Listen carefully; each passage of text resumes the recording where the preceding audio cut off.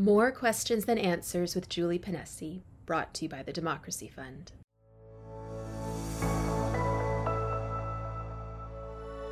So hi, everybody. Julie Ponesse here from the Democracy Fund, and I'm very excited because we're about to have what I think is another interesting conversation. And it seems to me that the most important thing we do these days is keep talking, keep the wheels of communication greased, because this is what's under threat today. And the conversation we're going to have is very much on this point. But I'm joined today by Professor David Haskell. We've chatted before. It was probably it's been at least a month, I'm sure, since we chatted, and maybe quite a bit longer ago than that. And we chatted about collectivism and media bias, I remember.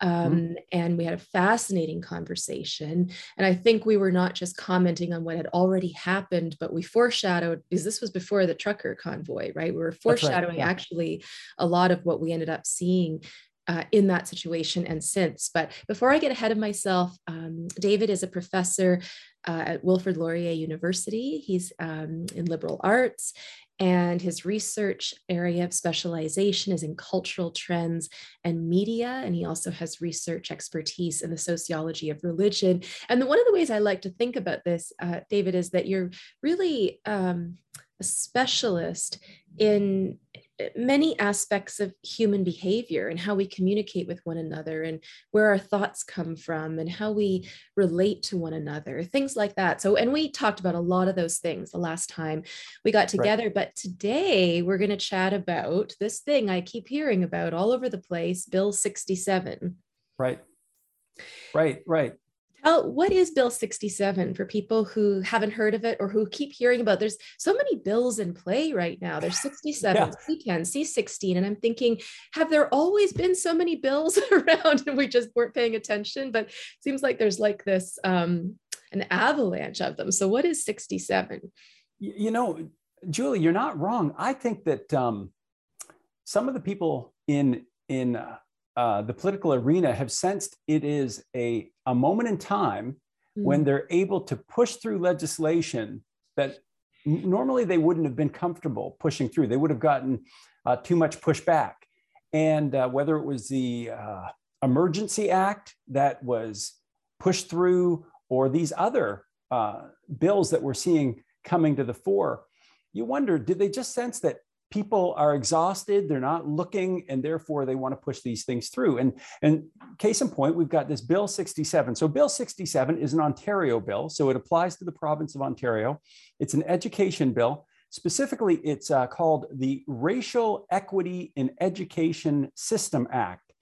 Now, the bill was drafted by this the sounds NDP. good, I have to say, but that's why we're having the conversation today, right? You know, yeah, okay. Sounds great. Equity. How can that be bad?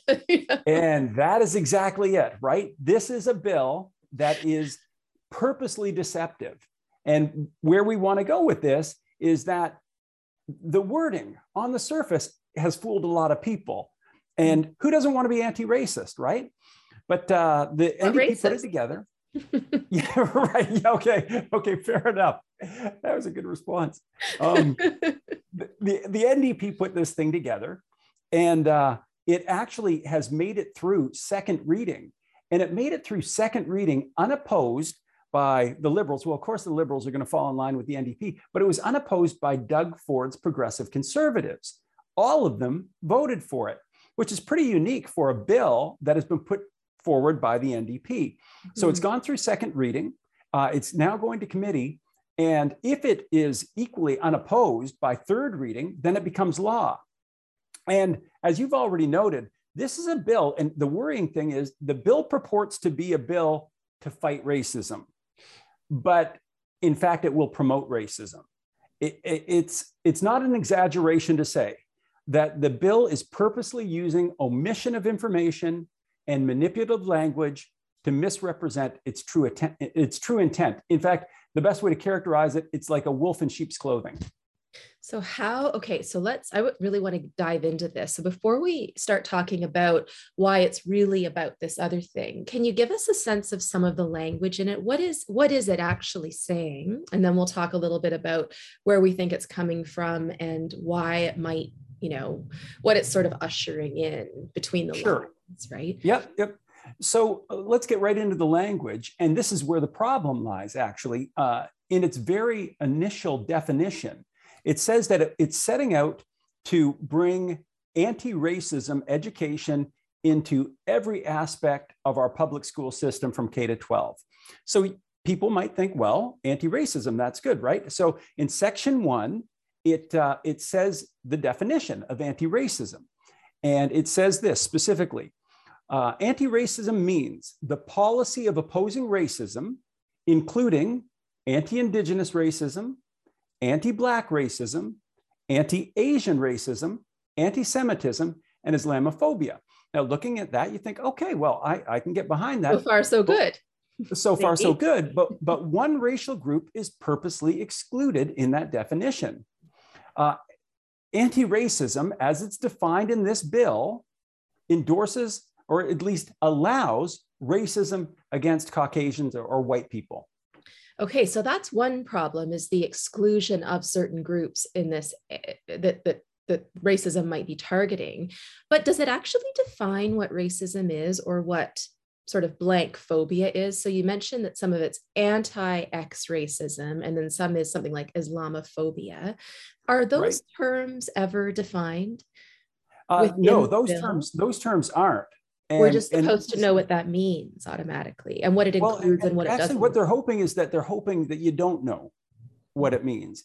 And even at the level of simple words, like using equity instead of equality. So this bill, in its very title, says that it is looking for racial equity. And they do that intentionally because, and I think it's about 20 or 30 times that equity appears, but never equality. What is the difference to you? Oh, well, the difference is very clear to me. Equity is not equality. Equality means treating people, everybody, the same. But equity means treating people differently according to their race. In this case, it is a good thing to treat people differently according to their race. And that's really the raison d'etre of anti-racism. We want to treat people differently. And in this case, it's outright what we used to consider racism itself. So if we think about, if we take it out of the race context for a minute and look at the gender issue, affirmative action would be an equity policy, not an equality policy, because it is. Does that make sense? So that it's suggesting that you do treat people differently in order to achieve balance or equality or something between them, right? That's right. I interviewed Bruce Party a while ago. It was really about the sort of the trucker situation, but we ended up talking about how the courts are interpreting various concepts like this. And we were talking about the language of racism in the courts, and then the language of racism that we saw from our prime minister in the House when he was trying to defend the invocation of the Emergencies Act. And Bruce was saying that, we used to mean by a racist someone who thought that race matters. And now by a racist, we mean someone who doesn't think race matters, right? So if you don't think it matters that there's a difference between me and a Black person, now I'm a racist. And this is really the soul of anti-racism education. This is the soul of this bill. And what you've identified there is this notion of concept creep. And there was a scholar out of the University of Melbourne, and Haslam was his name, Nick Haslam.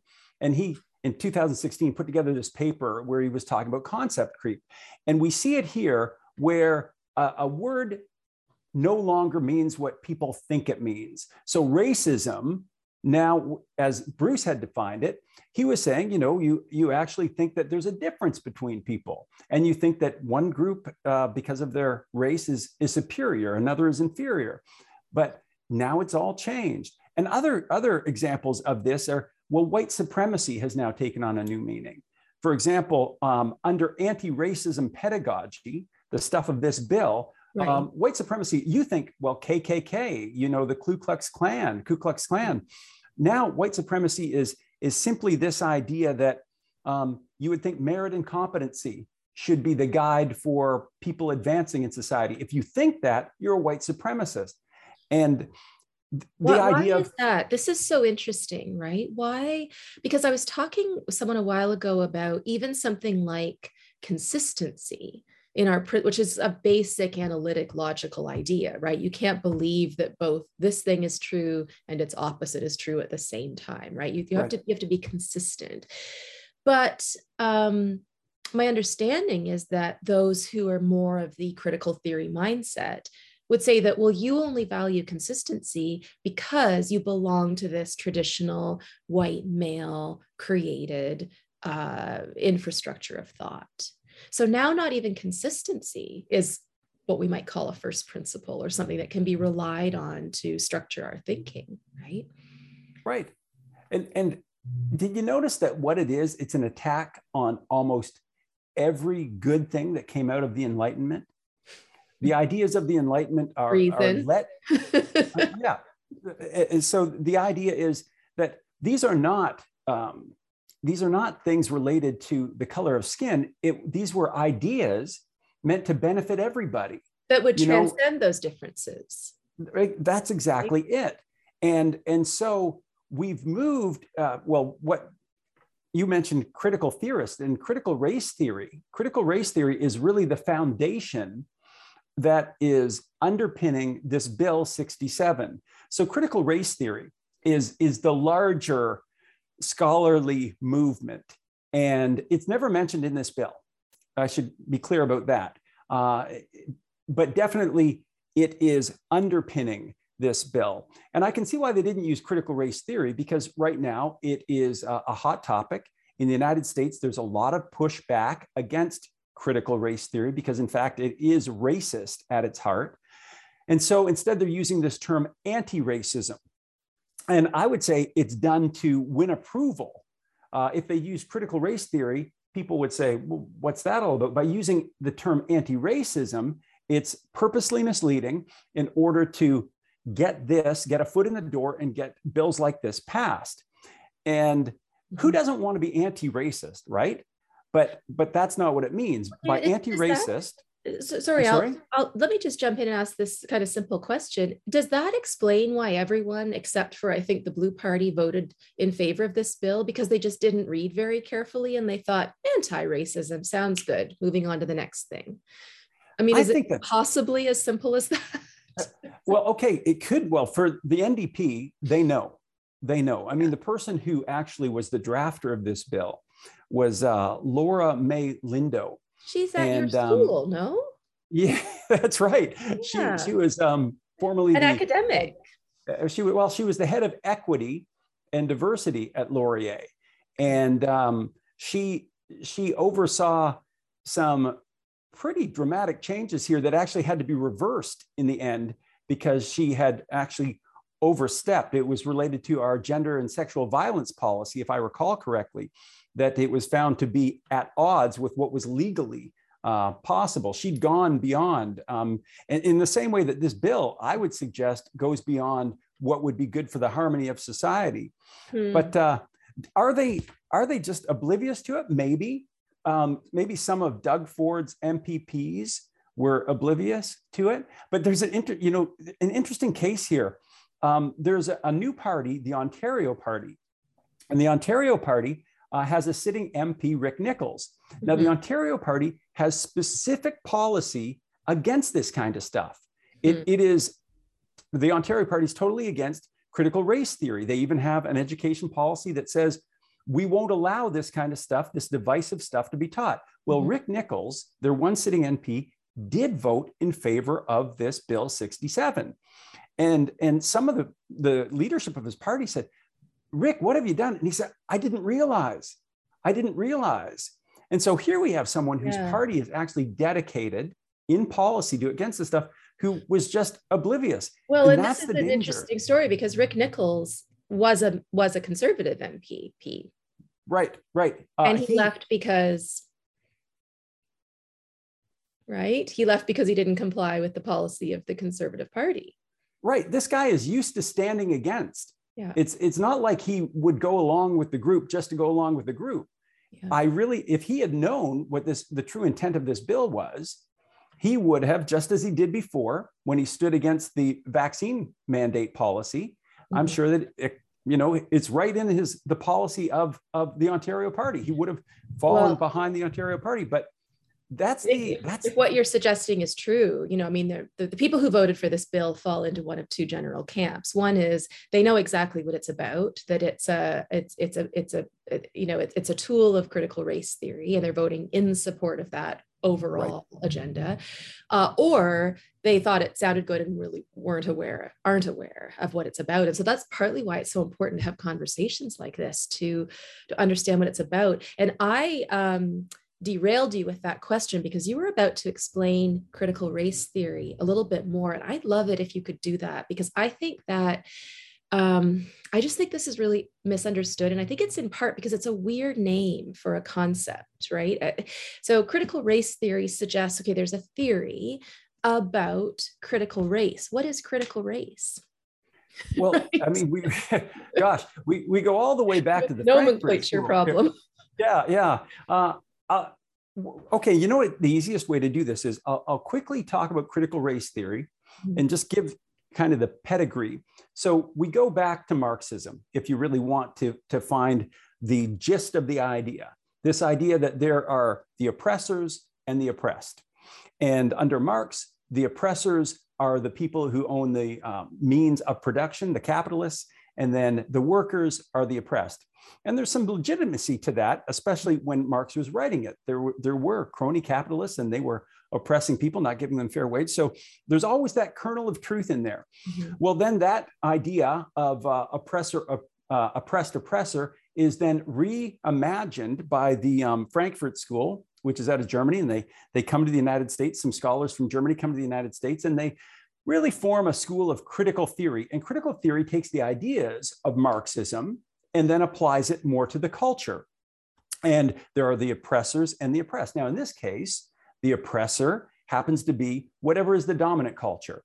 And it can be, if you're in North America, Christianity will be an oppressor. Males will be an oppressor. White or Caucasian people will be an oppressor. Back then, you mean the Frankfurt School first came? Yes. I'm sorry, say.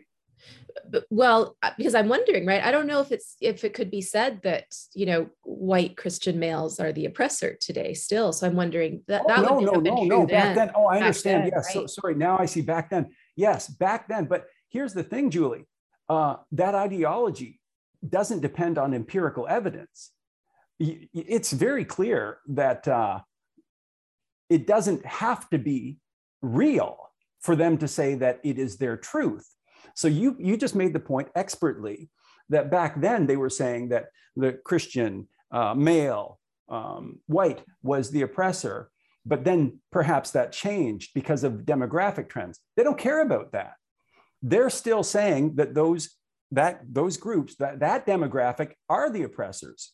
Mm-hmm. And this flies in the face of empirical evidence. For example, in Canada, if you look at Statistics Canada data, for example, you'll see that Asian Canadians, by the second generation, they have greater educational attainment, they have higher family income and even individual income than whites. So that suggests that they are dominant, at least in the area of education and economics. Mm-hmm. But you see, that doesn't matter to the people who are the critical race theorists, because this is where it becomes a little bit more like a religion. Mm-hmm. They take these things often as an article of faith. Once they've identified the oppressor, that is the oppressor. They're not willing to be convinced by new evidence, the insertion of new evidence. And you as a philosopher would know, the only time you have a rational thought is when that thought can be changed by the introduction of new evidence. That's how we say, oh, it's rational. That's how the analytics say what's rational. But my understanding is that critical theorists not only don't value rationality. Well, it's not only that they don't value the presentation of evidence as a mark of rationality, but it's not clear that they value rationality, because rationality operates on binary principles, right? So something is true or false. Mm-hmm. As you say, it can be changed with the presentation of new information. It also allows for the possibility that you would think differently from those around you. And thank you for bringing that up, because we really return now to this idea of white supremacy. What they would say is our desire to have empirical evidence, our desire to have these measures, these analytical measures, that's just rooted in this oppressive system. And therefore, they can now call it all white supremacy. They're able to use this epithet, this terrible word, to shut down the argument. And that's part of their ploy as well, right? As soon as you try to say, but wait, what about empirical evidence? Then they'll call it white supremacy. And who wants to be a white supremacist? It really is predicated on a couple things. Critical theory is, one, they want to have their truth. And two, if you try to at least interact with them, they then will use slurs so that you can't even make your argument, right? They're going to start throwing mud. And of course, I want to get back to this bill. These very ideas will be promoted from K to 12 if this bill, Bill 67, actually makes its way through our provincial legislature. Well, one of the reasons why I asked you earlier is, does the bill define racism? One of the reasons I asked that is because we need to understand what it is that what kind of behavior this bill is going to allow and prevent. And it's not clear to me that it's circumscribing behavior in any way other than preventing behavior that someone else doesn't want, whatever that is. Because it seems like we're entering a new era where things like suppression and offense and harm are true if you feel they are true. They are true if you feel that they have happened to you. They're not objectively determined.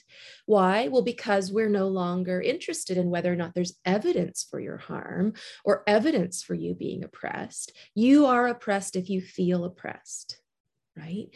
And so is that what we're saying? That a student in grade 5 could be guilty of racism if the student sitting next to him or her in class simply accuses that student of racism?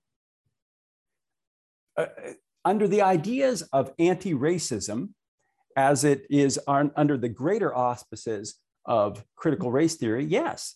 I mean, and if people don't believe us, when, we're kind of agreeing on this, but if people didn't agree with us, what I would suggest is look at the thought leaders within this movement of critical race theory and anti-racism, or so-called anti-racism. And the thought leaders in this movement are Robin DiAngelo, who wrote a book called White Fragility. And there's another fella, Ibram Kendi, who wrote How to Be Anti-Racist. You can't be more clear than that. He is writing a book, How to Be Anti-Racist. Now, these two, in their work, and this is well known. So DiAngelo, she tells us in her work that only whites can exercise power, and thus only whites can be racist.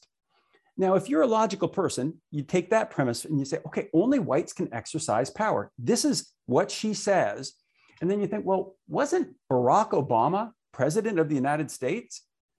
It can't, from that logical thought, don't we suddenly think, well, didn't he exercise power? What about Oprah?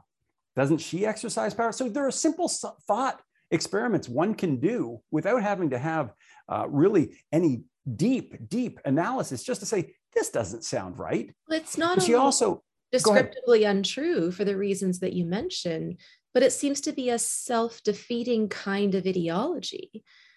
If I'm not white, then I am by nature powerless. So how can I have meaning in my life? How can I have purpose? Why is there any reason to get up in the morning? Why? It just seems to make your life vacuous just by how you define it. Absolutely. According to your nature. But then I wonder, that is exactly what's happened, because if you look at the Black Lives Matter movement, I mean, a lot of that has been about embracing a kind of victimhood as part of their identity. Very true. And there's a stream of feminism that does that as well.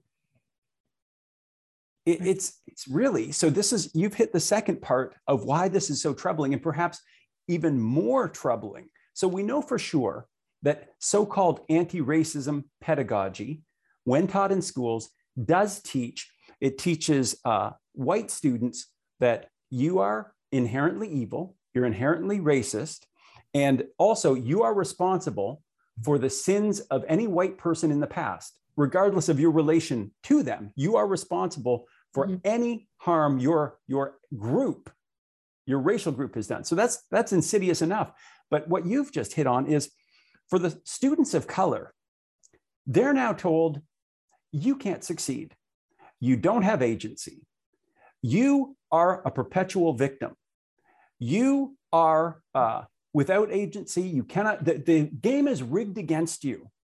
How deflating is that? And how dishonest is that? And again, I'll say why it is so dishonest. I can prove that that isn't true. I can prove that your skin color does not predicate whether or not you will succeed. Let me steel man this argument. So in the United States, Nigerian Blacks in the United States have higher educational attainment and higher income than the average white American. And they don't, it's not that those Nigerian Blacks who have immigrated to the United States, they don't have white privilege, but what they do have is incredible work ethic.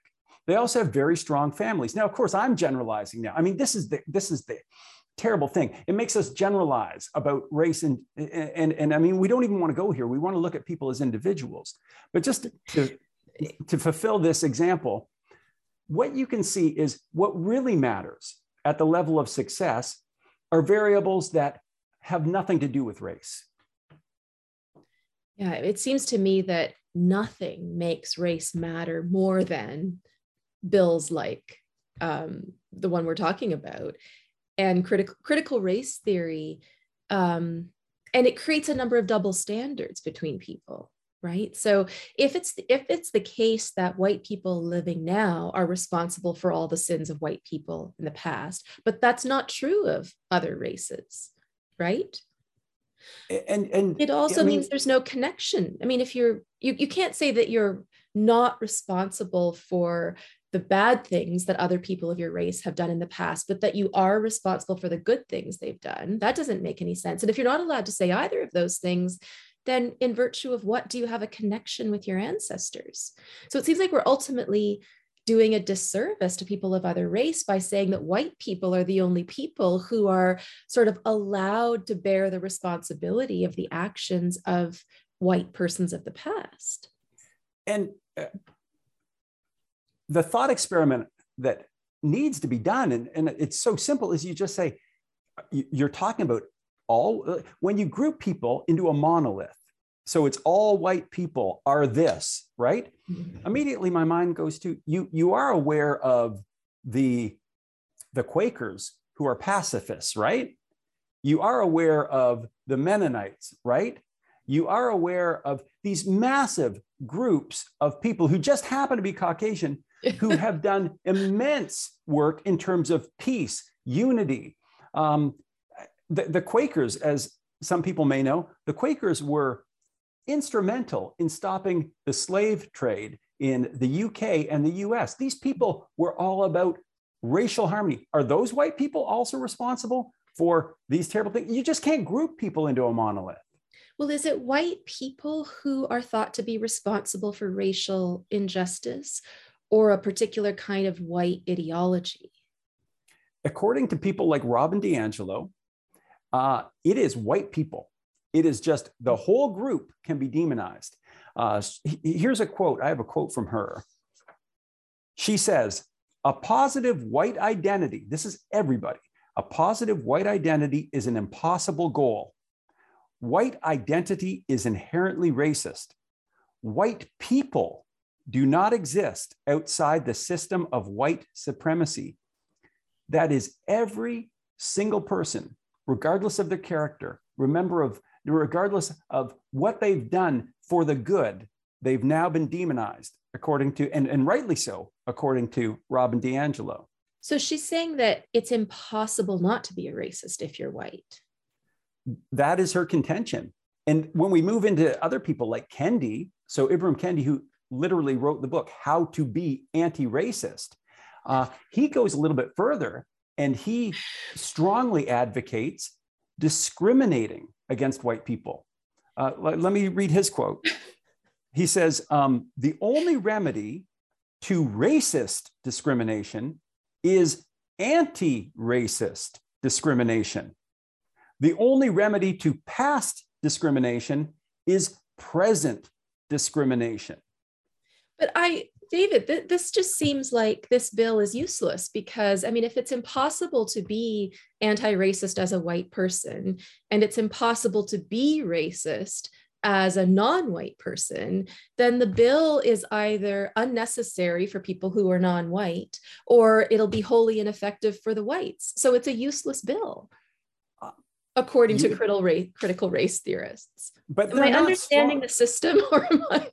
You are, and when you dig into it, you say, well, I mean, we've already talked about it seems absurd to me. It's just completely absurd. And it would be laughable if it wasn't so dangerous. It would be laughable if it wasn't being put in place and damaging students, both students of color, white students, and teaching them these pathologies. Can you give us an example of what this would look like in elementary school? So I think you said earlier that the goal is to create anti-racist pedagogy in all disciplines, in all subjects in elementary and high school, right? So what would this look like in, I mean, are we talking about geography and math class and history, presumably? And sure, yeah. I mean, it can be worked in anywhere. Mm-hmm. When it's worked into history, it's pretty easy. History, you can tell the students that historically white people, you know what? I'll give you an example.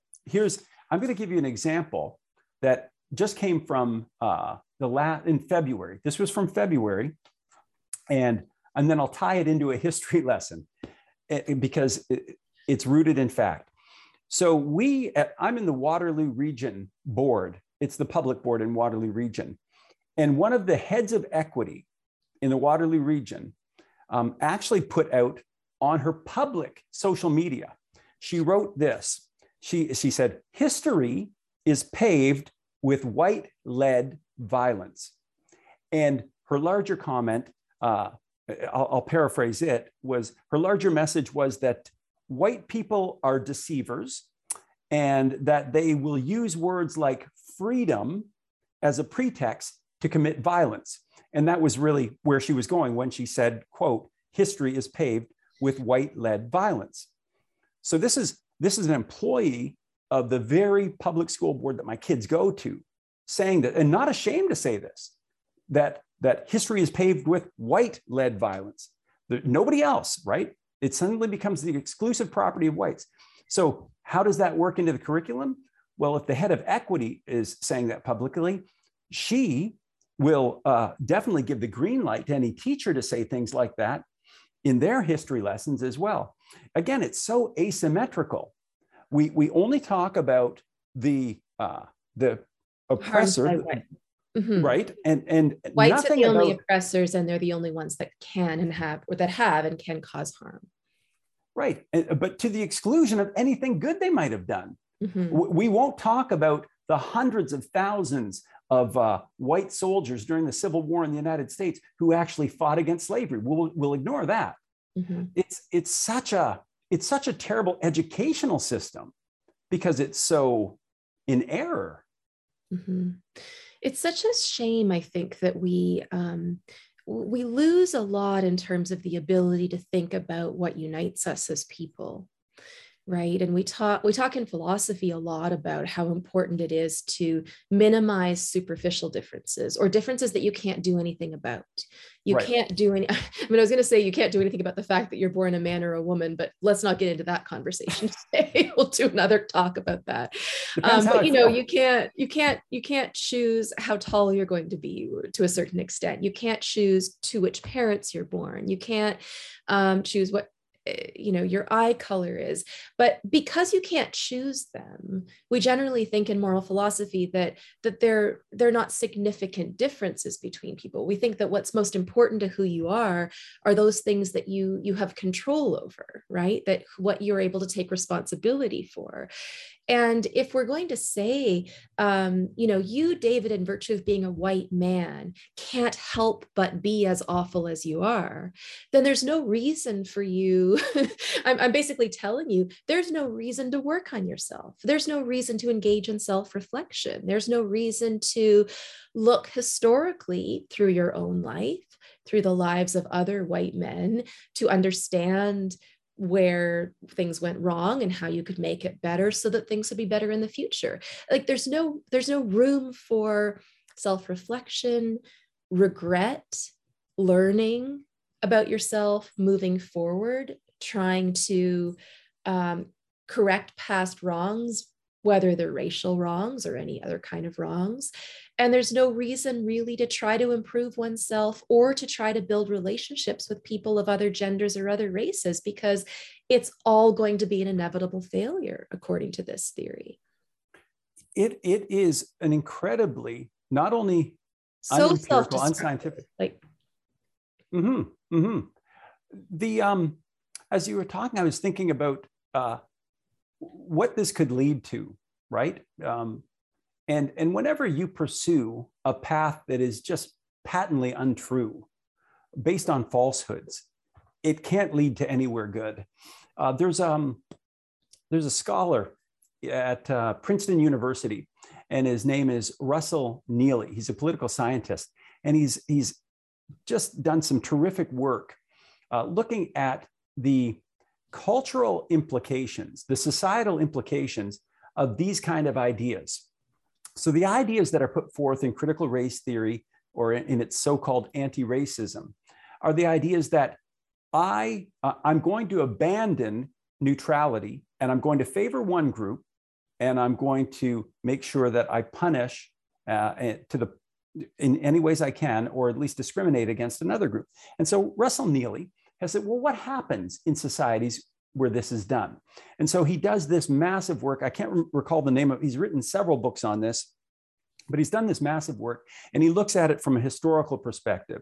He looks at it from a statistical perspective, and even looks at it from an evolutionary biological perspective. And here's what he came up with. I'll try to pin it down. He comes up with this idea of the reciprocity norm. And he says, it all comes down to the reciprocity norm.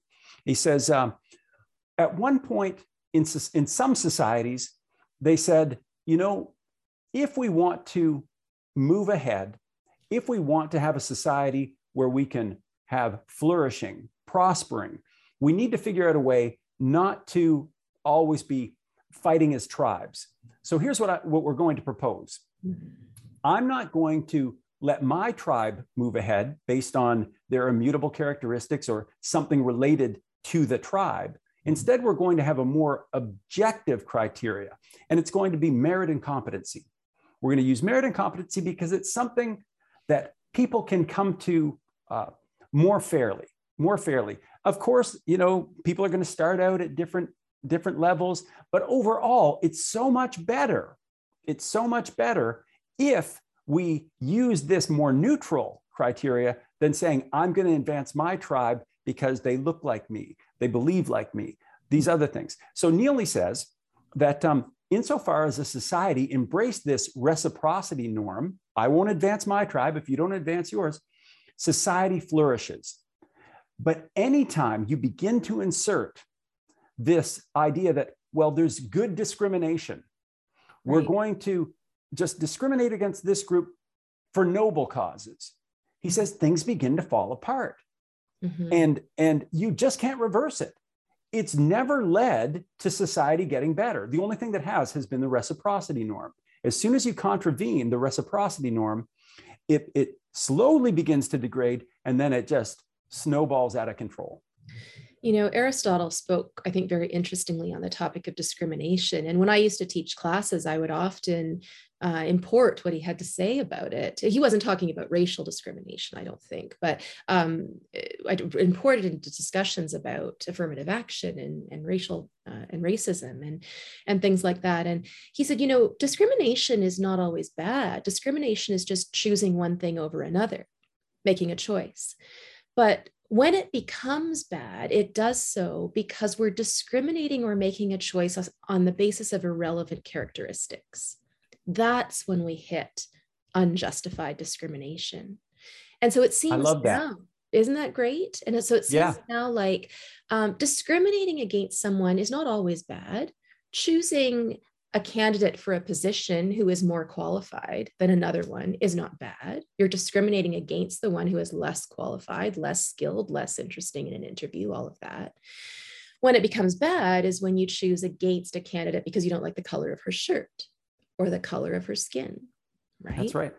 And so it seems like what critical race theory is doing is doubling back on itself and doing that again and making differences that shouldn't matter. And that doesn't mean that one shouldn't embrace one's race or be proud of one's race or celebrate Blackhood even, or womanhood if we're talking about gender. But it does mean that we shouldn't make those things matter when they start doing things like separating us and making us hate each other. Yeah. To me, as you were saying how Aristotle approached it, I mean, it just resonates so much with me. And this is something I think it would even resonate with children. I mean, what kind of education should we be doing? As instead of this so-called anti-racism, it's stuff exactly like that, Julie, where we say, yes, you are going to have to make choices, which is discrimination. Mm-hmm. But when you do it on those things that aren't immutable characteristics. I think it's important that at some point, we should be teaching kids in kindergarten and grade 1, we should be asking them the question, because I think they'll come to the answer pretty quickly. Should you judge someone as an individual, or should you judge someone according to the group to which they belong to? The group meaning that they all have the same skin color. Mm-hmm. Well, even kids in kindergarten, they would be able to think through that and say, well, of course you shouldn't. I can't know anything about someone just based on the color of their skin. That's not something that lets me know about them. But if I judge them at the level of the individual, then it makes perfect sense. Fear that bills like this and a similar kind of pedagogy will mean now that, when say little girl Sally doesn't choose Martha to be on her team at school, and Martha happens to be Black, Sally's going to be told it was bad that you didn't choose her because she was Black. When what she should really be told is it was bad you didn't choose her because that hurt her. And we don't want to hurt people without good reason. The things that you're saying are the things that need to be taught. And there is sometimes we talk about these things and it can be quite depressing, but there are rays of hope. There is a group called FAIR, and it's the Foundation Against Intolerance and Racism. And they started in the US, and John McWhorter is on the board, Steve Pinker is on the board. These are some heavy hitter intellectuals there. I think Glenn Laurier might be on the board as well. These are university professors who are just, strongly pro-human.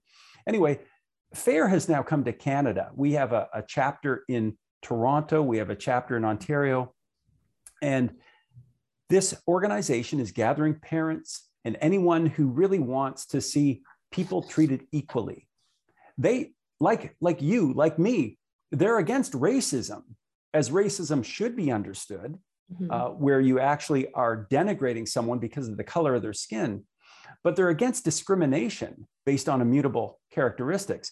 So I keep saying, what the ideas you're articulating are the things that should be taught. And FAIR is actually trying to create alternative curriculum that the schools can then use. And so there are these green shoots, these rays of sunshine, where people are aware of what's going on and they are trying to make a change, and they're trying to give the words so that other people can speak those words because maybe they couldn't articulate how they were feeling. I've had something in the back of my mind pretty much the whole time since we've been talking. I can't help but think of it, but it's an idea that I don't have fully worked out. So I'll give you the pieces and then maybe you can put it together a little bit. And I sort of hate to delve into the COVID issue, but I do wonder if what we're talking about today is behind much of the stigmatization in society right now against those who choose to remain unvaccinated. You know, and I think back to, was it a year ago today that the Toronto Star published that horrific front page where they're saying the unvaccinated, they don't deserve medical care. I don't care if you die. I hate you and all of that. And if we try to connect what we're saying today, I know we're talking about race specifically, but it's not just about a skin color issue. It's about how we're supposed to feel about people who are different from us in some respect, right? Whether that's some feature of ourselves that we've chosen, like our medical choices, or something we haven't chosen, like our skin color. And I mean, what we're kind of talking about today are non-whites blaming whites for the harms they suffer, for their oppression, for being for feeling any kind of offense, right? So blacks hating whites, for example, for putting them in that position. But it seems like I would just nuance that a bit, because when you look at the sociological data, it is not people of color, it is not blacks who hold this opinion. But this is what the theorists are saying they ought to be feeling. And so, you know, I want to just in the name of nuance, point out that really a strong majority of blacks, of people of color, they don't hold these critical race theory views. These are being pushed by elite Caucasians on the far left or on the left. David, I think this is just going to make the metaphor even stronger. Right. So we reframe those terms a little bit then. So if critical race theorists are saying that blacks, you should hate whites because of the position you're in, then we might say that certain defenders of the COVID narrative are saying to the vaccinated, you should hate the unvaccinated because of the position they're putting you in, that position being arguably the prolongation of the pandemic, having to continue to wear masks and social distance only because these ridiculously unscientific unvaccinated people are putting you in that position. Is that a coincidence? Am I reading too much into that parallel? Am I making an analogy where there isn't one naturally? No, it is really these movements, whether it's the so-called anti-racist movement, critical race theory movement, the people, the mobs that are now attacking the vaccine hesitant, it's really the same thing happening. Their way of operating is the same. Typically, it's the same kind of elites who are more on the left that are driving this. And so a couple of things are happening there. One, they really do suppress the debate from the other side. They don't allow the empirical evidence from the other side to appear. There's no evidence given, no evidence demanded. That's right. And maybe even more, what we're seeing, and within this movement of critical race theory, it really does mimic religion. And religion has articles of faith that don't require evidence. And religion has, when it's a fundamentalist kind of religion, it really does insist that those who do not pass the purity test of doctrine, they're not just people with bad ideas, they're bad people, right? They're the heretics, they're dangerous. If you look back at the purges of the Middle Ages, I mean, what do you do to a heretic? You burn them. Well, in the COVID age, you fire them from their jobs and you expel them from university. But that impulse is always there. And at the root of that impulse is a rejection of the Enlightenment idea of tolerance. So we had this great run, probably just coming out of the 1700s into maybe 2013, where we understood tolerance to be the idea that you are saying something that I disagree with, but you're allowed to say it. And now tolerance has been exchanged for acceptance. And acceptance is the only negotiable. So that is to say, you either accept what I'm saying, what I'm compelling you to believe, or you're the enemy. So we've abandoned the idea of tolerance, although they still, the I'll say it's the elites on the left, they've even commandeered that word of tolerance. But what they really mean is acceptance. They're saying you need to be tolerant of this. You need to be tolerant of this. But what they mean is you either accept this or you'll be punished. So somewhere in the root of all this upheaval, this disharmony, is a rejection of the idea of tolerance. I mean, it's so counterintuitive and illogical to me. I feel like I wouldn't even be able to remember it if I was going to choose to become a far left critical theorist. It seems so hard even to wrap one's head around, right? But I think you're quite right that what they're saying is you accept this idea, not because of evidence, not because it's logical, not because it makes sense, not because it produces better outcomes, but because it's part of the ideology. You accept it or you don't matter. You're canceled. You're not going to work at the universities, as you say. You're not going to have employment. You might not be able to eat or bank or get gas. We'll see. 2023 is probably going to be very interesting. But, I also have to ask you, and I think we're getting close to our time being up, but why are we seeing bills about ideology anyway? I mean, this is a bill about not just what you're allowed to say or do to another person, but really about the ideas that you're allowed to hold. And the ideas a person holds are formed so much by what they're taught when you're in your formative years.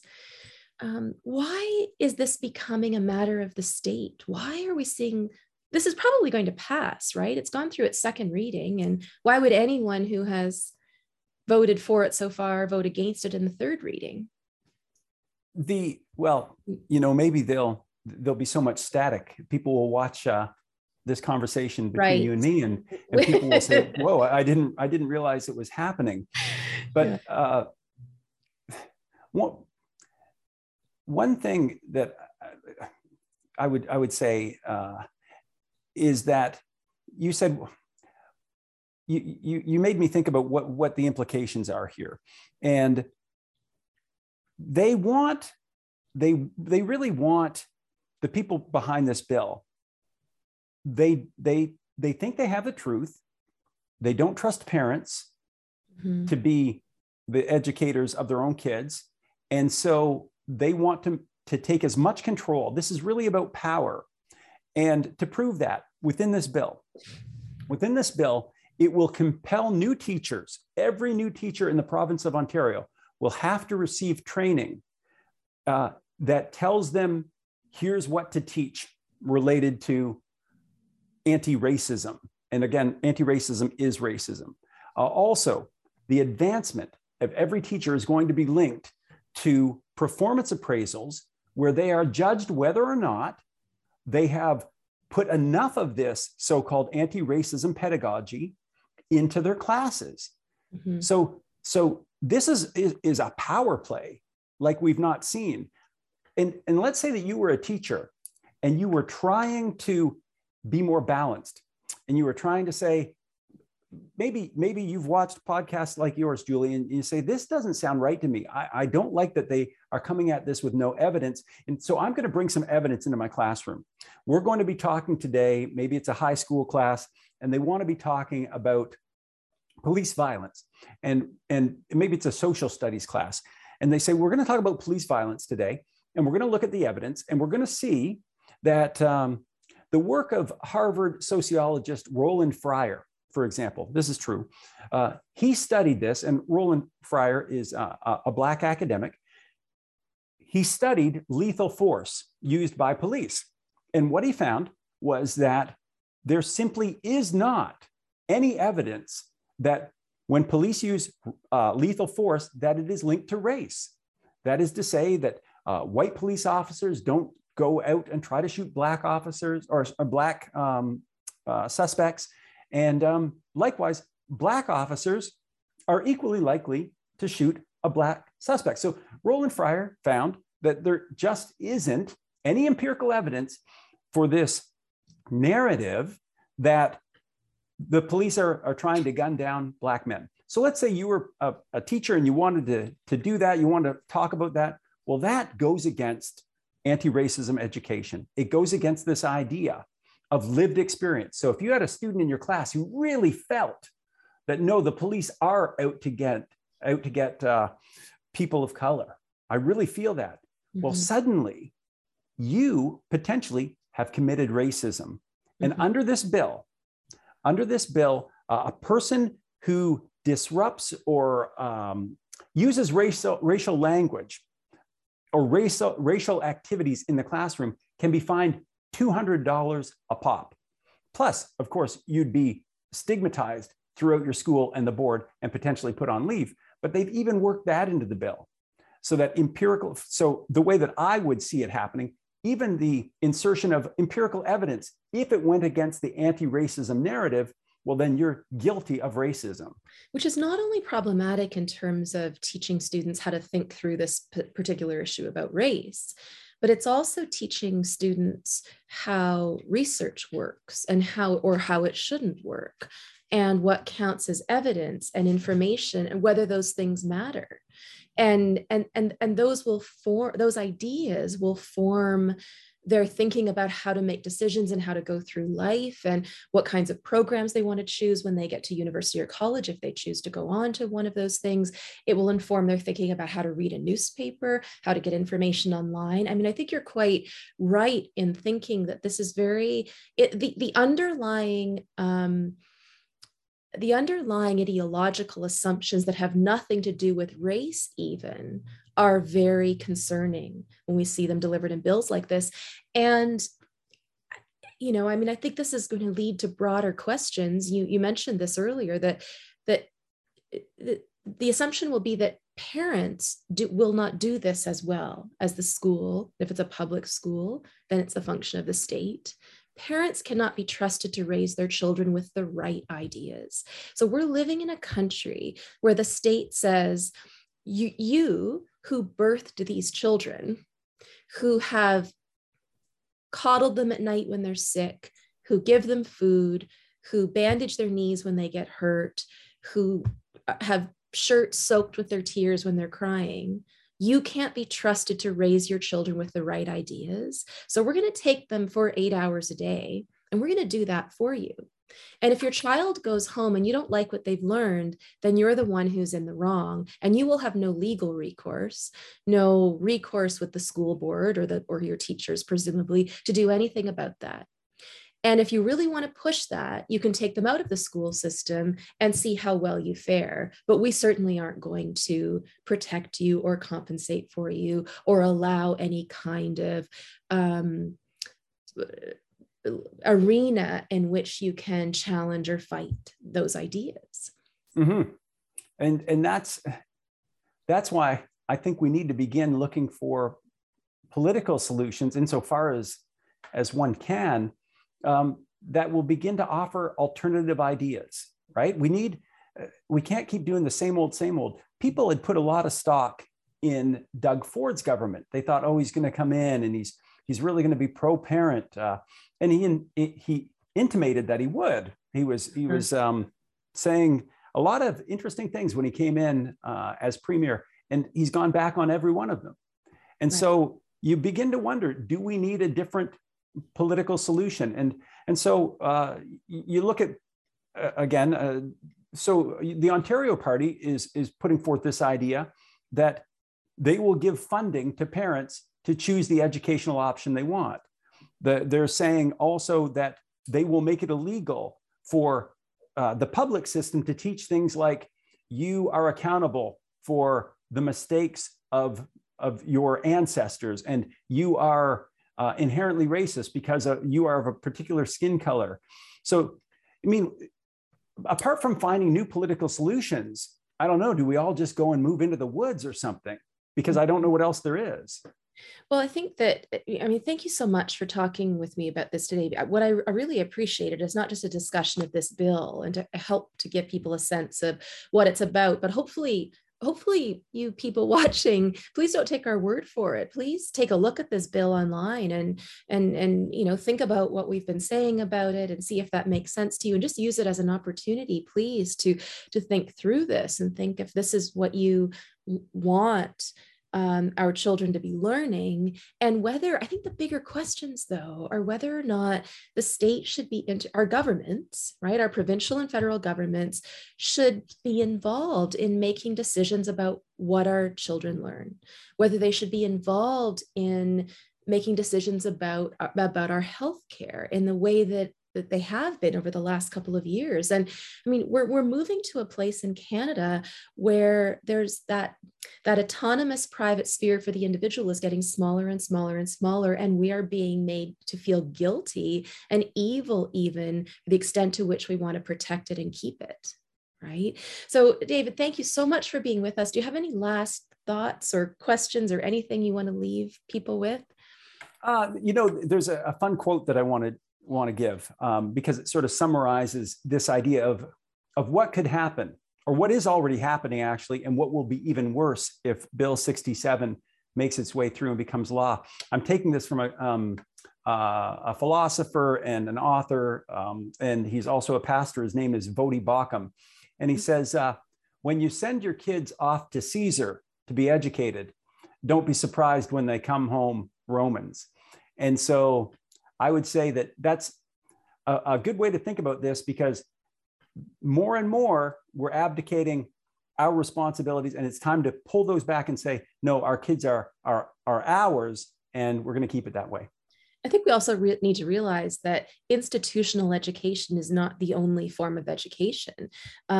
Children are being educated every moment of every day. Every day they're awake.